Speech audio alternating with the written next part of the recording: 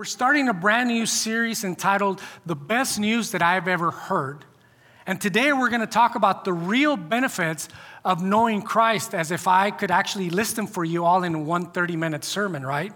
Yet I believe this is really important to us because we often forget the real benefits of knowing Christ. Or maybe it's not that we forget, but we certainly take them for granted, or maybe even become immune to them because all of a sudden the best news that we've ever heard becomes yesterday's news, like so many other things in our lives. I mean, think of some great news that you received in your past, like when you first got engaged, or you found out you were pregnant, or you got the test results and they were negative, or you got into the school that you wanted to get into. Think of whatever news that you got in the past. Now, think of those news today, and they're still great, but they certainly probably lost their appeal. They've lost their excitement, and you've already lived through it, and they don't make you as excited or as enthusiastic as you once were about them. Well, oftentimes, we treat our relationship with Christ like it's old news, when it should be the best news we've ever heard. Sometimes we forget the gracious hand that blesses us every single day with choice bounties. And you know what's worst about that? Is that we start to think that all of those benefits from God Himself are somehow manufactured by our own power. Listen to what Abraham Lincoln said in 1863 when he was appointing a national day of fasting. Can you imagine a president appointing a national day of fasting?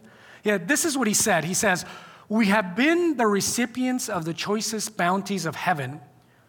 We have been preserved these many years in peace and prosperity. We have grown in numbers, wealth, and power as no other nation has grown before.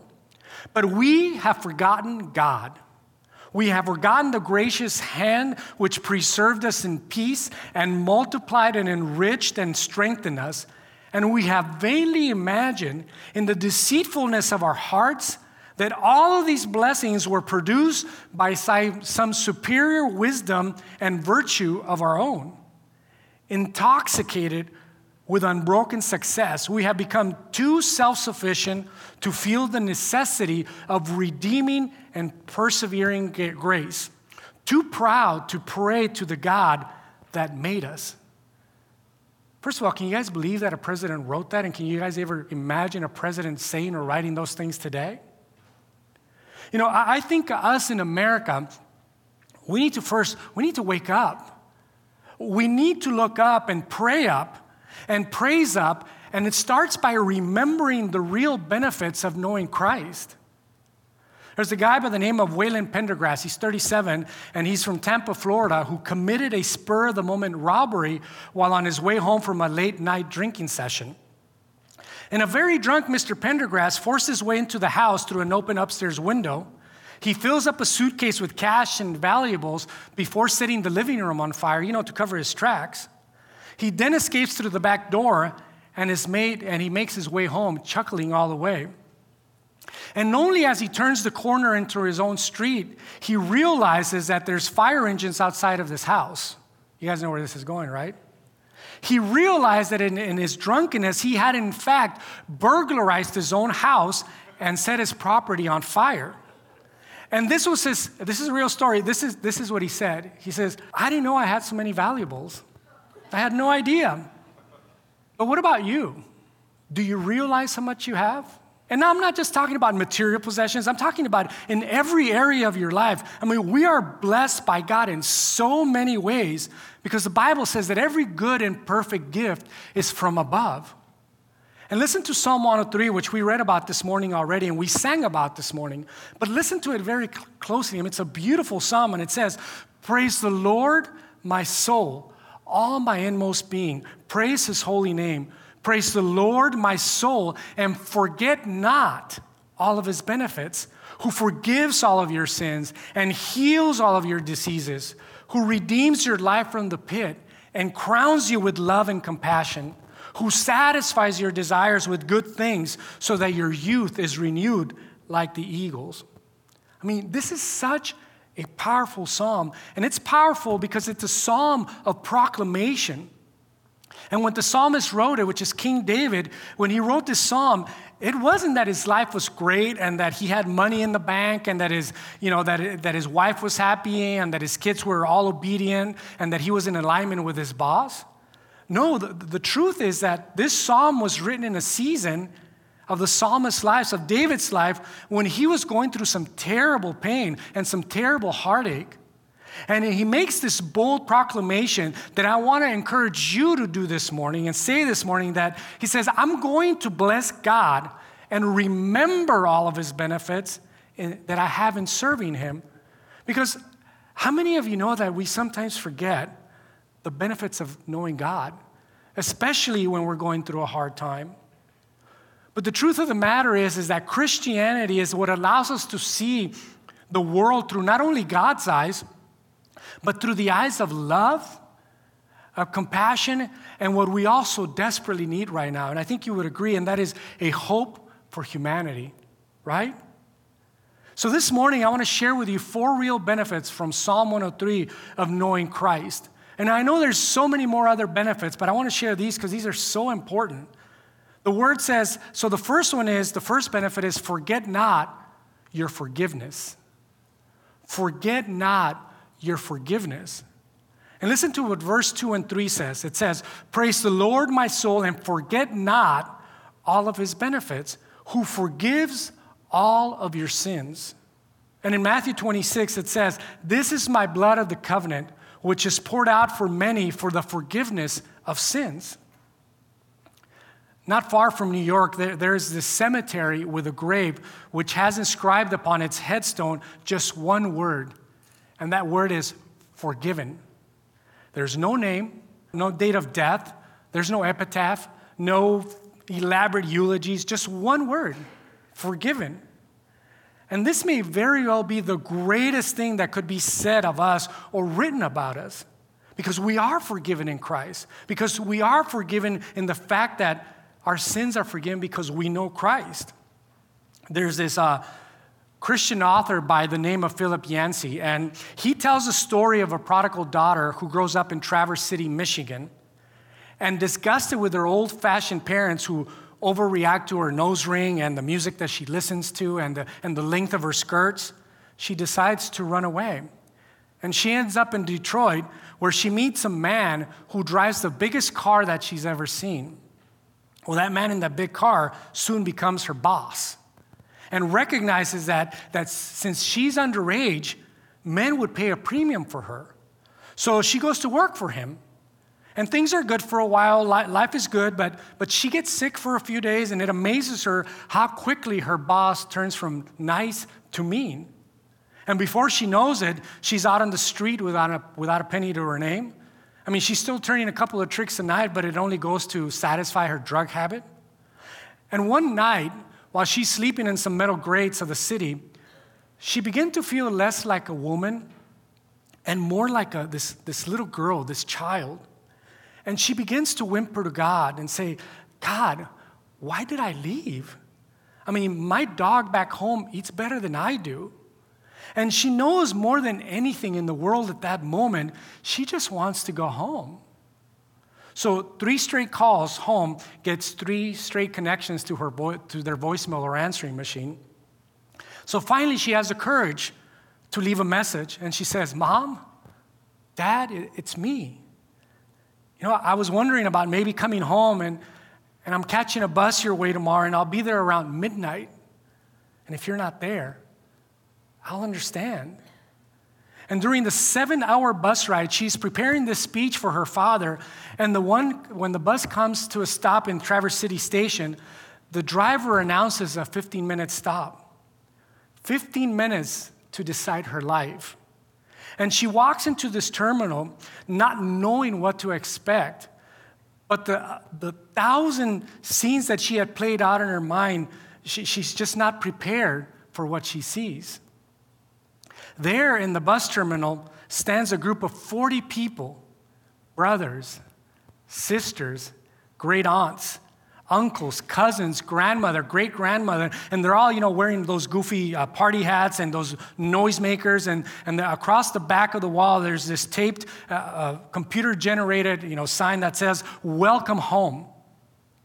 And out of the crowd of well-wishers breaks her dad, and she stares out through the tears quivering in her eyes and begins her memorized speech. He interrupts her and says, "Hush, child. We have no time for that. No time for apologies. We'll be late. There's a big party waiting for you at home." And I tell you that story because her story could very well be our story, except that our sin is different, isn't it? And unlike her parents, God does want our apology in the form of a confession of Christ and repentance. And of course, this story reminds us of another story in the Bible. The prodigal son who came to his senses, and more importantly, the father who ran to meet him and forgive him.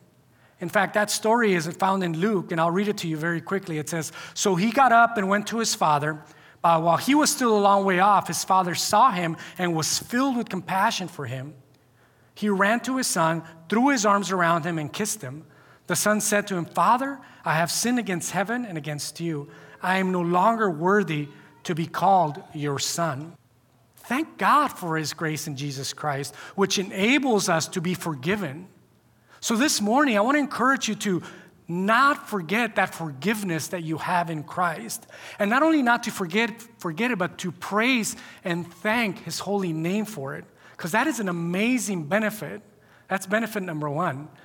Benefit number two is forget not your healing. Forget not your healing. And that comes from verse number 2 as well, who says, "Who forgives all of your sins and heals all of your diseases." Has anyone here ever experienced healing? Because in some ways, we all have, right? I mean, throughout the New Testament, we find Jesus healing the broken, making the lame walk and the blind see. He raises people from the dead, but mostly we see him healing people from the bondage of sin. And oftentimes, he made people do certain things to get healed, like telling them to dip in pools or to put mud in their eyes, or he would say a command to signify their faith in him and say, "Hey, stand up and go," or "stand up and walk," or "stand up, pick up your mat, and go home." And a lot of those things were invasive to the soul, and sometimes they weren't. Like the woman who all she had to do was touch Jesus' garment, and she was instantly healed because of her faith in him. And I remember watching like faith healers on TV as a kid. And I was so fascinated by all of those crusades but what they would say about all this healing. And sometimes they would say that you could heal from home, and if you would stretch out your arm or touch the TV, that you would be able to heal some of these people that they were praying for. And I always remember as a kid that somehow I wished all of that was true. And I think that stemmed from the fact that we grew up with very little resources, so sometimes miracles were a way of life for us. No money for doctors, you pray and you hope, and that's what becomes the way that you get better. But ever since then, I've had this secret desire, and it's not a secret anymore because I'm telling you about it, but I've had this secret desire to have the gift of healing. And I've always prayed for people that I've asked for healing as if God is going to heal them. And as you know, we don't always get what we pray for or the answer that we want from God. I've seen many miracles in my life, but I've also seen times where God takes those people home. Yet, that doesn't change my prayer. I prayed for miraculous healing, not only in my life, but in the life of others. In fact, I remember one time that I had this terrible pain. Back on a missions trip in 2004, I broke both of my feet, and I've had some terrible pain ever since then. And there was one time that I was in New York, of all places, and if you guys know that in New York you walk a lot, and I just couldn't stand the pain anymore. I mean, it was just too much. And I finally said, I pray for miracles all the time. Why not me? So I decided to take my own advice, and I lifted my hands up and I said, I'm going to take my own advice. And what I tell people to do, which I tell them to fast, to continue in prayer, to be specific, and to have faith, I thought I had all of those. So I started fasting. Who fasts in New York? Well, I had to. And I took my own advice. I started praying, and not just once, constantly and day after day after day, and I believe I had the faith to heal my own feet. But did God heal my feet? My pain didn't go away. But he did do something in my heart that I didn't recognize at the time. He used that to put within me a desire to keep seeking him and trust in his plan. You know, today I've had 2 foot surgeries, and I'm feeling much better. So did God heal me? Well, I want to believe that he did with the surgeon's help. Well, I tell you that story this morning because I want to share with you that God is still in the business of healing people. And he uses doctors and medicine, and oftentimes he uses miracles to heal us. Nevertheless, the beauty of that, the same power that made the lame walk and the blind see and the parted the Red Sea, the Word of God says that if we claim it in the name of Jesus, that same power is available to you and to me. So I want to encourage you this morning to take that into your heart and to use it for your own miracles in your life. Look at what 1 Peter says. It says, he himself bore our sins in his body on the cross so that we might die to sins and live for righteousness. By his wounds, we have been healed. And many Christians and preachers are quick to quote this verse and emphasize that Christ died to bring healing to our bodies.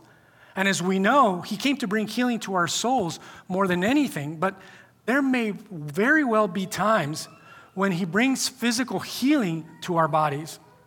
So if God has ever encouraged you or healed you in any way, miraculously or otherwise, then this morning, forget not to thank him.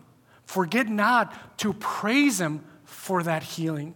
Let's not forget God's healing power, and let's not forget that power that is available to us, because there is power in the name of Jesus. Don't you agree? Forget not your forgiveness. Forget not your healing. And the third benefit is forget not your redemption. Forget not your redemption. To redeem something is to take something unbroken and make it whole. Or to take something unacceptable and make it acceptable and of value. And look at what verse 4 says. It says, who redeems your life from what? From the pit. It's talking about pit living. Have you guys ever been there? It's like that Philip Yancey story that I told you about, the young girl who ran away from home and ended up living in a pit, right? Or the prodigal son who's living on a hog pen. That's pit living. Or Joseph of the Old Testament whose brothers threw him in a pit. And of course, later we know that Joseph was accused of trying to seduce Mrs. Potiphar, who lied about him, and he was thrown into another pit called jail. That's pit living. I mean, have you guys ever said about something that happened to you, man, that's the pit? Because that could have been very well pit living in your life. And I can honestly think of all of us have been there at some time or some form. Sometimes bad or negative things happen to us in life, and we felt like we were in a deep pit, and we needed someone to rescue us or to be lifted out. And I know that in many cases where I know of people who live in a pit much of their life because they're scraping for pennies or for food, or sometimes they live in abusive homes and their fathers are drunks, or, I mean, there's all kinds of pit living, and they didn't choose that. That wasn't their choice. They inherited that by birth. But I also know there are times when we do choose pit living. Like the time when I started to drive across the border from El Paso, Texas to Juarez, Mexico, because the legal drinking age there was 18. Well, I started at 16 because they wouldn't even card you, and it was so convenient. It was only 10 miles from my house. But I by the way, I'm not proud of that story. I'm sharing that story to you today because that was pit living. I just didn't know it at the time. You know, back then I thought it was a thing to do. All my friends were doing it. We were all really cool. And that's what we did. But I have to tell you, drinking is never a good thing. And maybe you are still living or hanging out in that pit.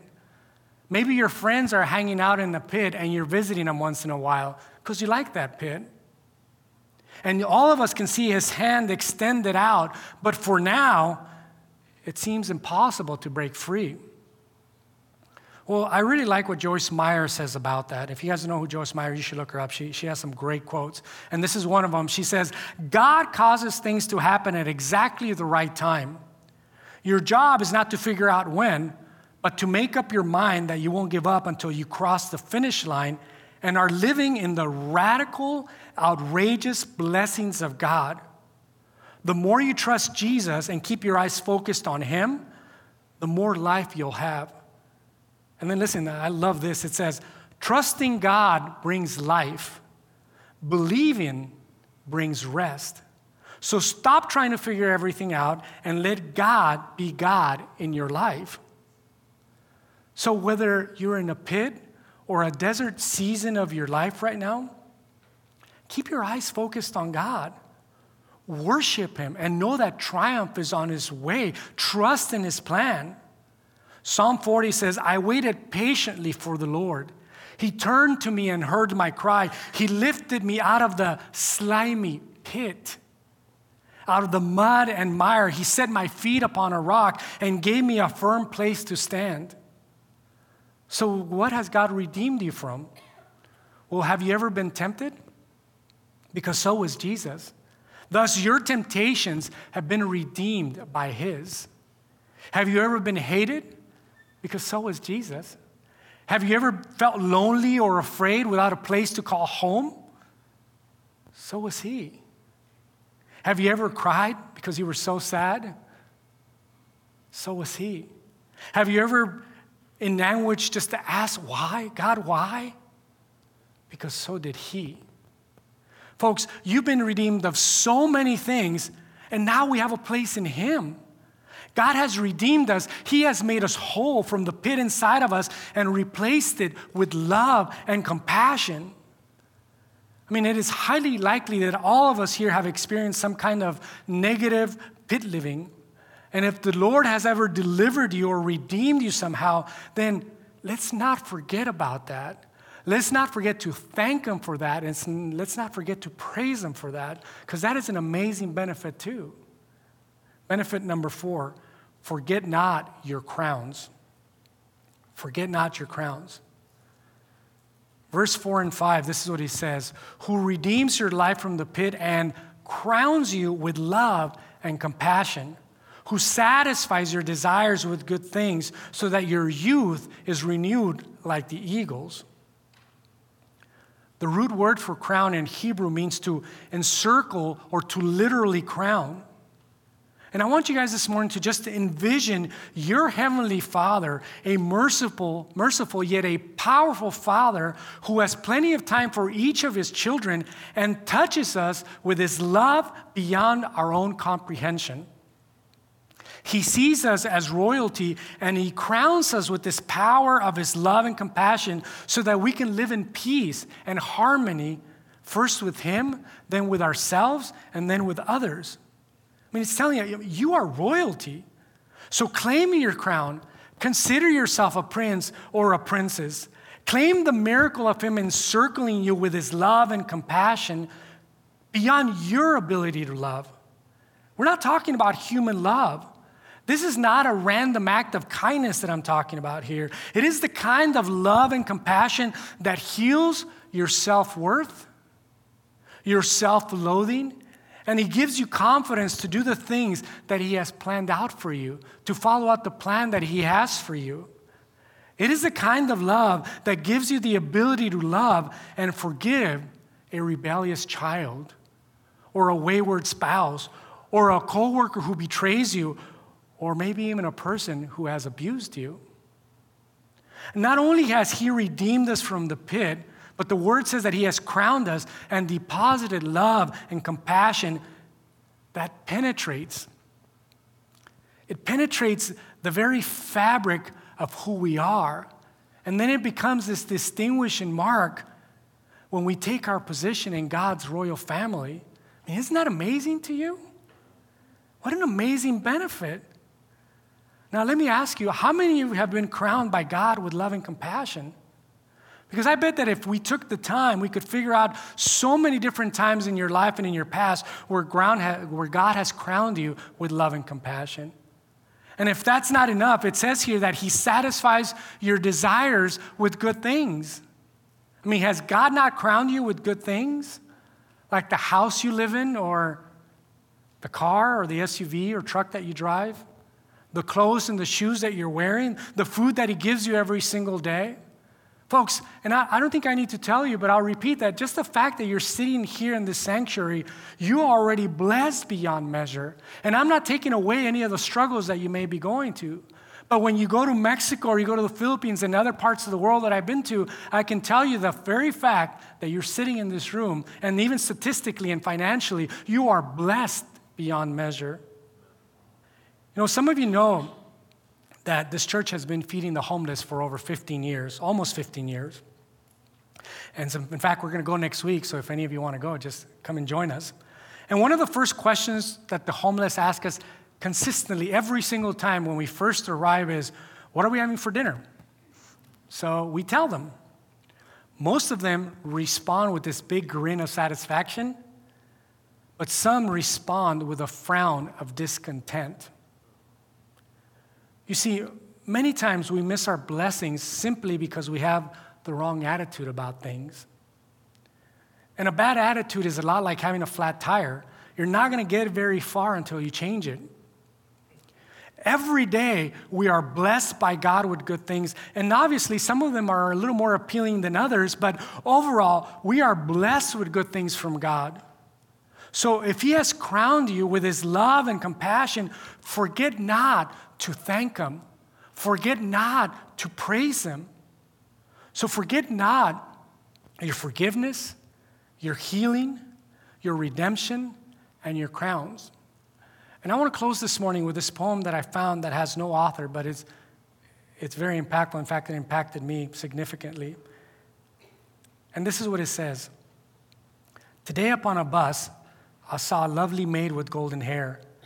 I envied her. She seemed so happy, and how I wished I were so fair. When suddenly she rose to leave, I saw her hobble down the aisle. She had one foot and had a crutch, but as she passed, a smile. Oh God, forgive me when I whine. I have 2 feet. The world is mine. And when I stopped to buy some sweets, the lad who served me had such charm. He seemed to radiate good cheer with manners, was so kind and warm. And I said, it is nice to deal with you, such courtesy I seldom find. He turned and said, oh, thank you, sir. And then I saw that he was blind. Oh God, forgive me when I whine. I have 2 eyes. The world is mine. Then when walking down the street, I saw a child with eyes of blue. He stood and watched the others play. It seemed he knew not what to do. I stopped a moment, then I said, why don't you join the others, dear? He looked ahead without a word, and then I knew he could not hear. Oh God, forgive me when I whine. I have 2 ears, the world is mine. With feet to take me where I'd go, with eyes to see the sunset's glow, with ears to hear what I would know, I am blessed indeed, the world is mine. Oh God, forgive me when I whine. We started out with Psalm 103, and I'll close with 103. Praise the Lord, O my soul. All my inmost being, praise his holy name. Praise the Lord, my soul, and forget not all of his benefits. Will you bow in prayer with me? Heavenly Father, we are just so thankful to you this morning for all of your blessings, for all of your instruction, for all of your conviction, for all of your provision, Father. We are grateful to you this morning for your word. Father, may we be a people that doesn't forget how blessed we are. Lord, in such a way that it radiates through our very being, and it changes us, Father, that we may go out and be doers of your word, Father. Lord, your word encourages us. We just hear of all these benefits, and so we proclaim them and we take them. We proclaim all of your promises, Father. May they be true in our life, but also so that we may be able to bless others.